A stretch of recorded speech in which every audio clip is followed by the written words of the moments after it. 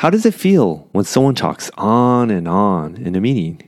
Hey, it's Amwell, and this is Soft Power Leaders by Brantio. We help brilliant women in biotech and pharma gain influence.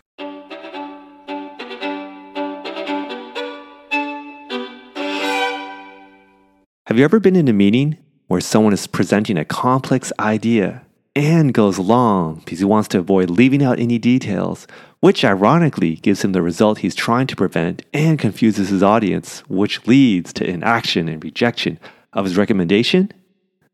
Feel lost? Simplify your sentences to increase understanding.